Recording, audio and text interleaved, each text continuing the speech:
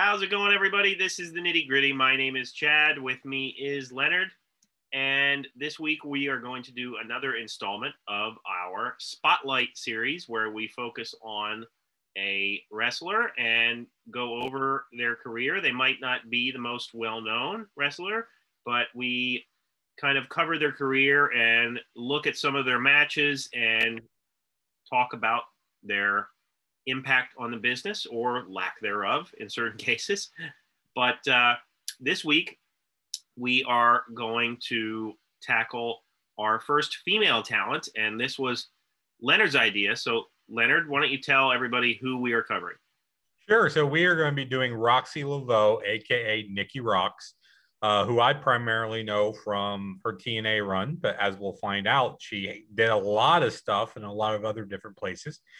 As Chad said, we hadn't done a woman. We hadn't done anyone whose spotlight years would have been, say, within the past 15 to 20 years.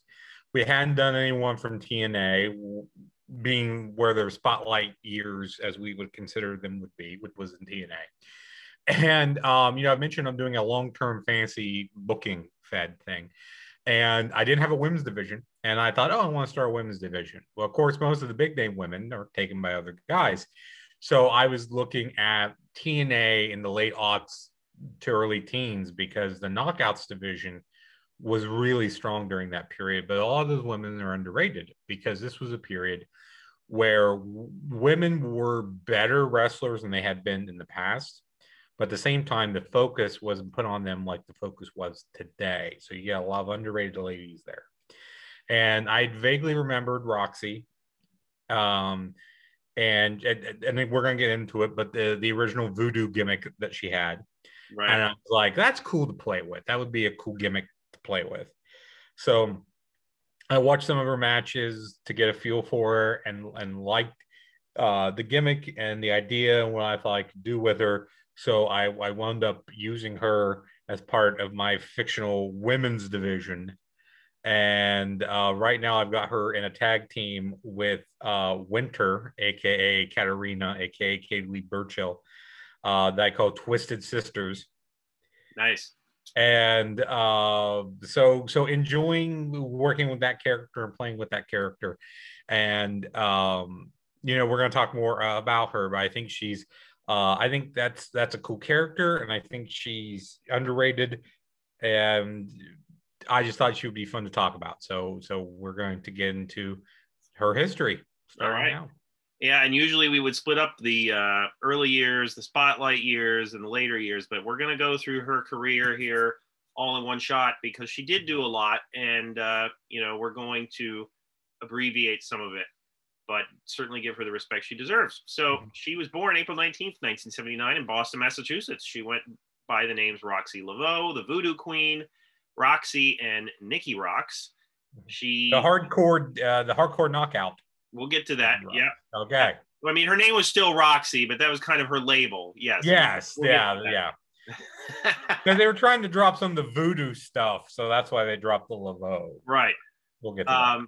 So when she was young, she went to wrestling events with her parents and established a love for the business in that way. She ended up training under Killer Kowalski for free, allegedly because he had a soft spot for women trying to break into the business. So Nicole Rosinski wrestled in numerous North American independent promotions. Here's a list: Shimmer, Women Athletes, Squared Circle Wrestling, Women's Extreme Wrestling, Professional Girl Wrestling Association, New England Championship Wrestling, Defiant Pro Wrestling, MXW Pro Wrestling, World Women's Wrestling, Chaotic Wrestling, Ring of Honor, and she was also in Mexico for promotions such as CMLL and Lucha Libre Femenil and Lucha Libre AAA Worldwide. So that is a lot. I mean, she obviously covered a lot of territory, and we'll get to kind of why she had to do that here, at least my opinion of why anyway, later on. So from November 2005 until October 2011, at least in spots, she was with Shimmer and under the name Nikki Roxx. She had feuds with Amazing Kong, Ariel, Sarah Del Rey, and others. And during that 6-year period, she did leave Shimmer for TNA. in the summer of 2007 until August of 2009. She debuted for TNA at the Victory Road 2007 pay-per-view as the Voodoo Queen, a valet for the Voodoo Kin Mafia, who are the New Age Outlaws, in case anybody wasn't aware. You have the VKM thing going on there, obviously a nod to Vincent Kennedy McMahon. I got to be honest, I always thought that it made TNA look bad when they did stupid stuff like that. Leonard, what do you think? Yeah, well, here's the thing. I think why they brought in Roxy was they did the VKM as a slap on Vince McMahon because, of course, they couldn't be the New Age Outlaws and they couldn't use their WWE names. So it was like, well, Ken, I mean, you're kayfabe brothers. That makes sense. Mafia, where you're a group of dudes and you run together, like a mafia. That makes sense. But they didn't have any voodoo. Like nothing they did was voodoo. Right. So then I think the idea was, and they were feuding with the Bashams at the time, who Christy Hemme was the valet for. So I think it was, well, you need a counter valet and you need some voodoo. So let's give you this generic voodoo queen character. Right. And I should say, I don't think Roxy was ever comfortable in that character. And that's just me guessing. You know what? Yeah, we'll get into okay. Yeah. Okay, I'll come back. We'll come back to that. Okay. So yes, during this time, she had matches with most of the female talent there. Gail Kim, ODB, Christy Hemme, the Beautiful People. She ended up being fired from the Voodoo Kin Mafia by Kip James on January 31st, 2008, the edition of Impact there, because she accidentally threw white powder in the eyes of Kip and cost him the match against Hernandez. There's a name I hadn't thought about until I read this article. I remember Hernandez, though. Yeah. Anywho, after this, she began a phase as what Leonard mentioned earlier, the hardcore knockout. And that's at least that, again, the knockouts are what female talent in TNA were referred to as. I assume most of the people listening to this know that, but hey, the Beautiful People tried to make her over. She resisted, and that prompted a big feud with them, including, obviously Angelina Love, Velvet Sky. This had her phase into a new gimmick where she would participate in hardcore matches, get color, as they say, and convey a punk attitude, even swearing. Her last match during this first run at TNA was at Destination X, where she teamed with Taylor Wilde, and the Governor to defeat the Beautiful People and Madison Rayne. On April 30th, 2009, she was released from her TNA contract while serving a 60-day suspension following a backstage altercation with Raka Khan. So, Leonard, did you get introduced to her during this run or after the fact? Yeah, I was watching TNA a little bit during this period, not a whole lot. It was like, if I remembered, it was on. Right. And of course, my eyes would be drawn to the people I knew, which were the WWF guys. So I would come up a little bit when VKM were on. And again, I was attracted to Roxy at this point because I thought it was a cool gimmick and I thought she had a cool look and I liked her. I didn't know a whole lot about her, I should say, at this time. I know more about her now. But I do remember her at this time. I do remember her working at this time and being around. I couldn't say I remember any of her feuds or notable matches. I think I remember more from her second run later on. Right. But I was aware of her existing during this original run. I just didn't think a whole lot about her other than, she's got a cool look. Right. Yeah, I kind of watch a lot of TNA after the fact, so I was certainly not aware of her a lot. But I'm glad I'm aware of her now. So on August 29th, 2009, Jeremy Borash announced that Rosinski would be returning to the company. And at the August 31st and September 1st Impact tapings for a one-shot deal. On the September 10th edition of Impact, she returned to team with Madison Rayne in the tournament for the Knockout Tag Team Championships. They were eliminated in the first round by Angelina Love and Velvet Sky. On the September 17th edition of Impact, she was one of the Lumberjacks for a match between Alyssa Flash and Cody Deaner. So after this initial run in TNA, she would kind of hop around the indie circuit and became the fourth woman to hold the Women's Superstars Uncensored Championship, where she defeated Alexa Thatcher and Tammy Lynn Sitch in a 3-way match. And that's a match I really searched for, could not find. But the fact that Tammy Stitch was in a 3-way match with Nikki Roxx is interesting, at least to me. Yeah, I'm guessing Tammy didn't do a lot of the heavy lifting. That's just my guess. That's a good guess. Mm-hmm. She probably had another career on her mind. Yeah. After this, but anyway, Brzezinski returned to TNA as Roxxi on the December 17th edition of Impact, defeating TNA Women's Knockout Champion ODB in a non-title match. However, Roxxi was then assaulted by ODB and was saved by Tara. December 21st tapings of Impact, Brzezinski broke her ankle in 2 places in a match against Hamada. She was supposed to miss 6 weeks, but she was once again let go from the company on March 4th, 2010. At Slammiversary 8, Roxxi agreed to put her TNA career on the line against Reign and her Women's Knockout Championship. Reign retained her title, ending Roxy's TNA career in the process. On February 24th, 2011, at the tapings of the March 10th edition of Impact, she made a one-night return where she answered TNA Women's Knockout Champion Madison Rain's Open Challenge and was then defeated by her. So, and then in March 2013, she turned down an offer to take part in a special All Knockouts pay-per-view held by TNA. And so she would jump around on the indie circuit for a little bit. In October 2013, she announced her retirement from professional wrestling to concentrate on her fitness career and her company. I'm not sure what the fitness company is called, but I know that she's had kids since then. And her last match was with Lucky Pro Wrestling, not a good name, on December 6th in Clinton, Massachusetts. And she defeated Alexis in her retirement match. Just Alexis with 2 X's, Leonard. Make sure you note that when you go look at Alexis's matches, all right? Right, because if you put in 3 X's, you get someone totally different. Absolutely. So that is her career, and she's done a lot, and we kind of hit the bullet points. Yeah. There. But of all the people we've talked about in the Spotlight series, she may have had the most detailed career, perhaps, of all. Yeah. And I was first working so many companies.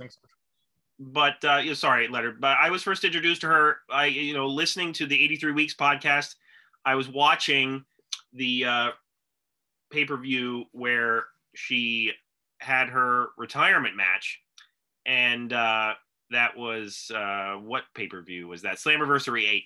Yes, and I had not known her before then.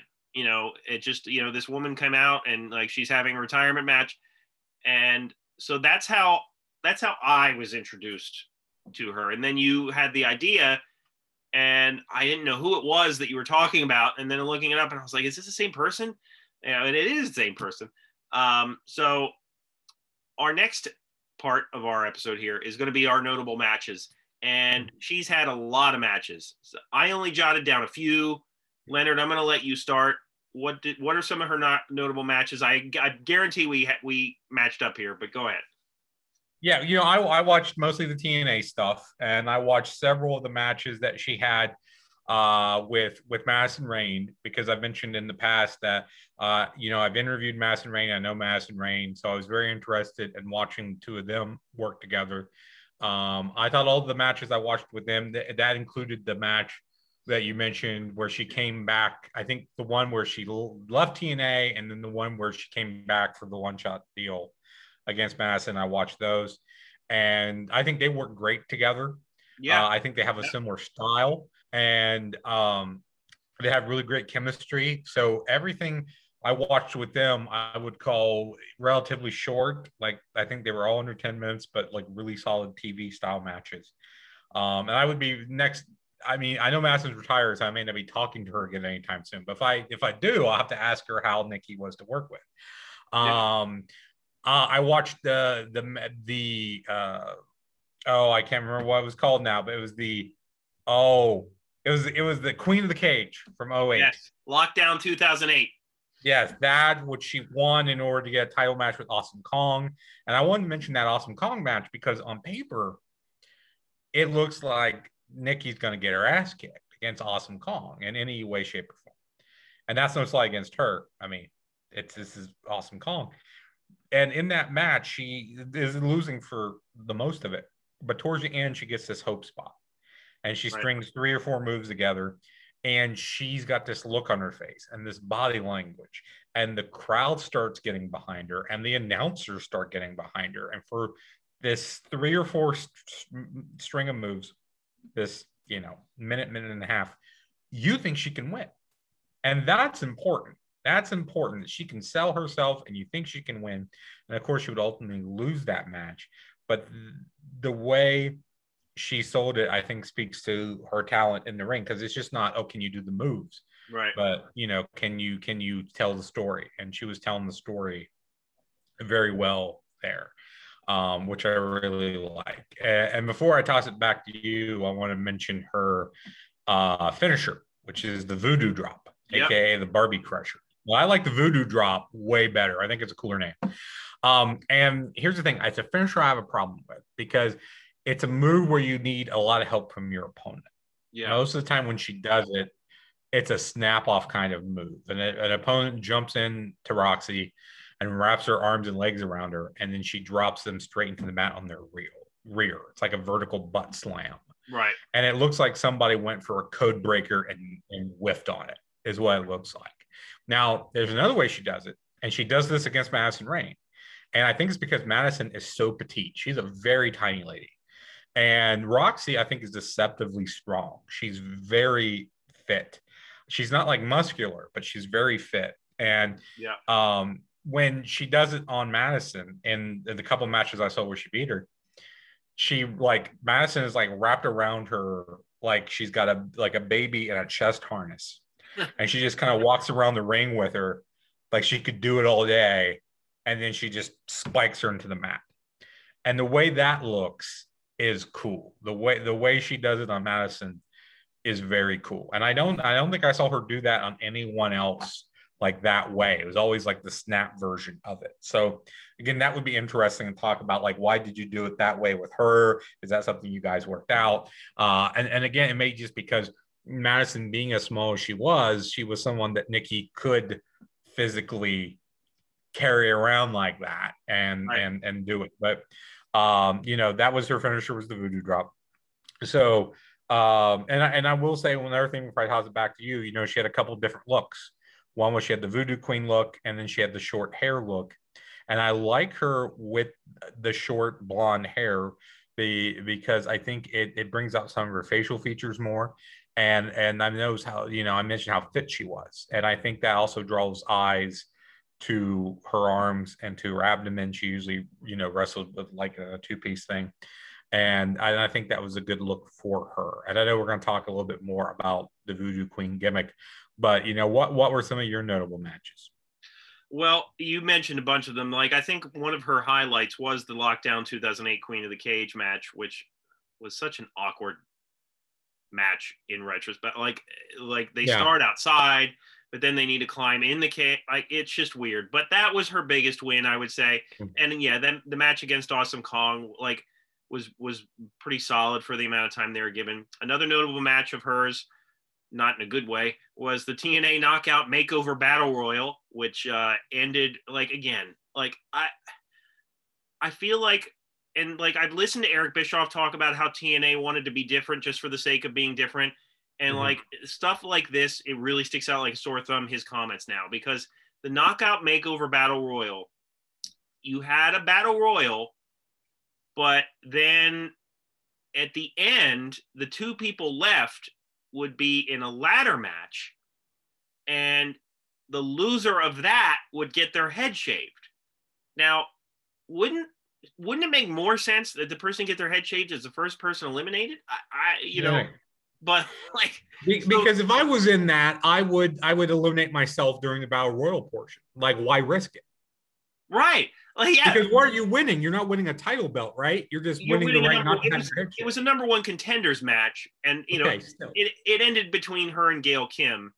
But so I mean, that was a notable match. She gets her head shaved, and she's busted open on her head at the end of this. So she's getting her head shaved with blood all over her scalp. So the hardcore aspect of it certainly appears there. She's a tough lady. She was a tough lady. Absolutely. I can't even stress that enough. And I also watched Bound for Glory 4, which was a 3-way match, Roxy versus Taylor Wilde versus Awesome Kong. She was kind of an afterthought here, added at the last minute, but it was a good triple threat match for what it's worth.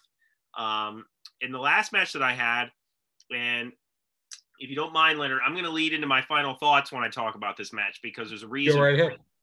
It's a match in Chaotic Wrestling where she goes against Mercedes KV, and that would end up being Sasha Banks. Oh, okay. So, I was going to ask you who that was. Right, and that was in 2012. So here's why I end with that and what my final thoughts were. I really like Roxy's in-ring work. I think that she's a really good wrestler in the ring. I simply think that she was wrong time, wrong place, because you had TNA, who, you're right, they had a lot of underrated people, Gail Kim, Awesome Kong, but there was still very much an emphasis on the eye candy aspect of it.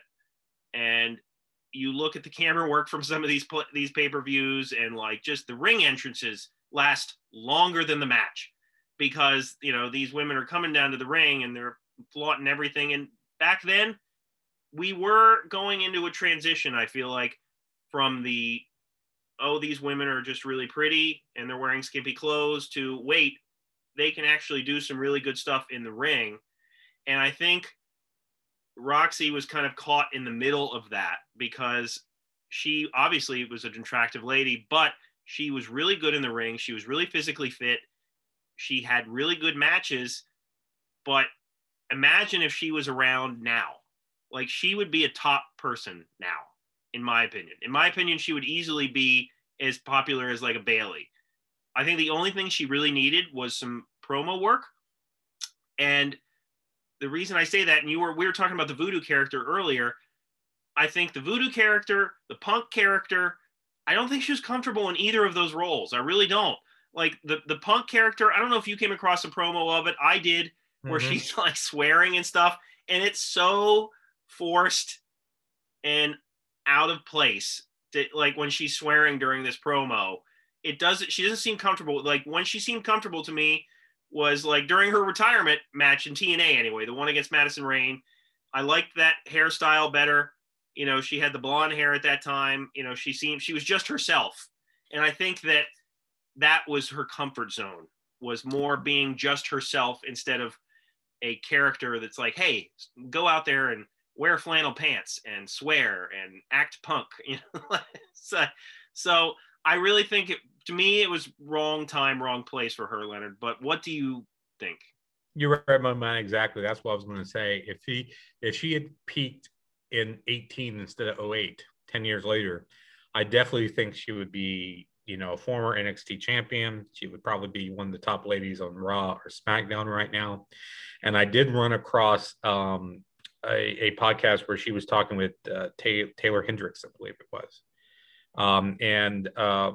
It came up. She said she looks at the business today, on one hand, likes where it's at and how it's different than from even when she was around. On the other hand, there's still a lot of backstage stuff and politics stuff that she doesn't like and didn't want to mess with. And that may be one reason why she floated around so much. Right. And you talked about she was suspended because she got into a fight with Rock Khan. So, there were aspects she said I would like, other aspects I wouldn't. But yeah, I think she came along. She's great in the ring. She's great. And when she's in there with someone like Madison Rayne, who is also, I think, very good and very underrated, they put on some great matches. And you can imagine the type of matches she would have with Sasha Banks today, or with Bayley or Asuka or these other people. And on one hand, it is kind of interesting to look at the fact that she played this voodoo queen, she played this punk chick, and then she kind of played more herself. And even though I don't think she was comfortable, as you mentioned, as the voodoo queen and the punk chick, the fact that you look at one and then the other and you go, oh, that's the same woman, kind of speaks to how she was able to at least figure out both parts and play both parts. She was very, and a lot of that has to do with how and a lot of it is how she's dressed and the hairstyle and all that.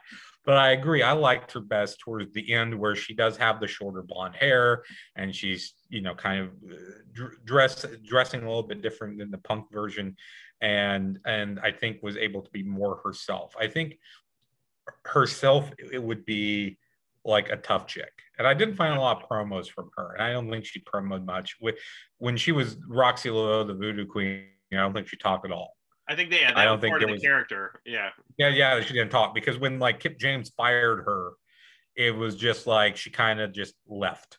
Like she didn't fire back. I think it would have been cool if she would have fired back on him. I think the crowd would have went nuts if she would have fired back on him, and it would have been an instant face turn for her. Yeah. But she just leaves. She just leaves. And I don't think they knew what they wanted to do. I think it was, oh, you need a voodoo element, like I was talking about earlier, and just take her and use her. And they didn't know what they wanted to do with her, and she didn't fit with them. And I think it became just apparent this doesn't work. And then when they jettisoned her, it took a while for her to figure out what TNA wanted to do with her. But she was getting a push there for a while in 08. And again, my final thoughts here would be she may be one of the more accomplished wrestlers that we've talked about so far in the Spotlight series. And she is certainly, I think, the definition of wrong place, wrong time. Because if she had just came along 5 years later, I think it would have been a much different story for her. And I mean, she's 42. She's my age. She should still go out there. She could still wrestle. I bet you she could, but I don't think it's something from what I've seen. I mentioned that clip that she wants to do, and that's fantastic. Right. And that's great. I think she had the career that maybe not the career that she wanted to have, but she had, I think, a solid career, and she left some solid work behind. And I think is just a very great underrated lady of that era. So I would recommend anyone, I want to explore the Knockouts division from back in the day. Finding that stuff that we talked about through like 07 to 10, 11. That's not just Roxy, but a lot of that stuff's pretty good when they just let them go out there and go. Yeah. Good. Yeah, no, I agree. And, you mentioned the podcast that she did. I would love to interview her here. I still need to track down the Gambler too. Yeah, so I would love to, Nikki Roxxi, if you somehow find this, or if someone out there knows her, we would love to have you on as a special guest and ask you these questions that we have. And as you can tell, we've both have become big fans of yours, and that's a great thing about the Spotlight series. Is that, I kind of know that name. They would be fun to talk about. And then we watch the matches and we become big fans of theirs, like the Gambler. We love the Gambler now. We would love to have him on as well.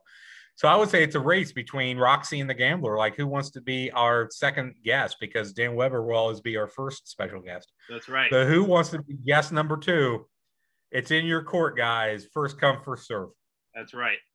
Well, yeah, definitely check out some of Roxy's matches out there. There's a couple that I didn't even get a chance to see. Mercedes Martinez, who is in NXT. She has there's a match on YouTube, not in NXT, but it's like over 25 minutes that she has a match with. Yeah, I didn't watch that one, but that sounds great.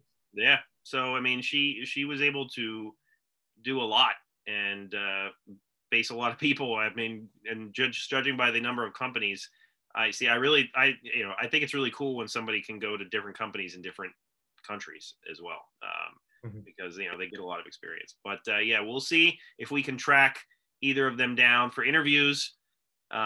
Stay tuned for that.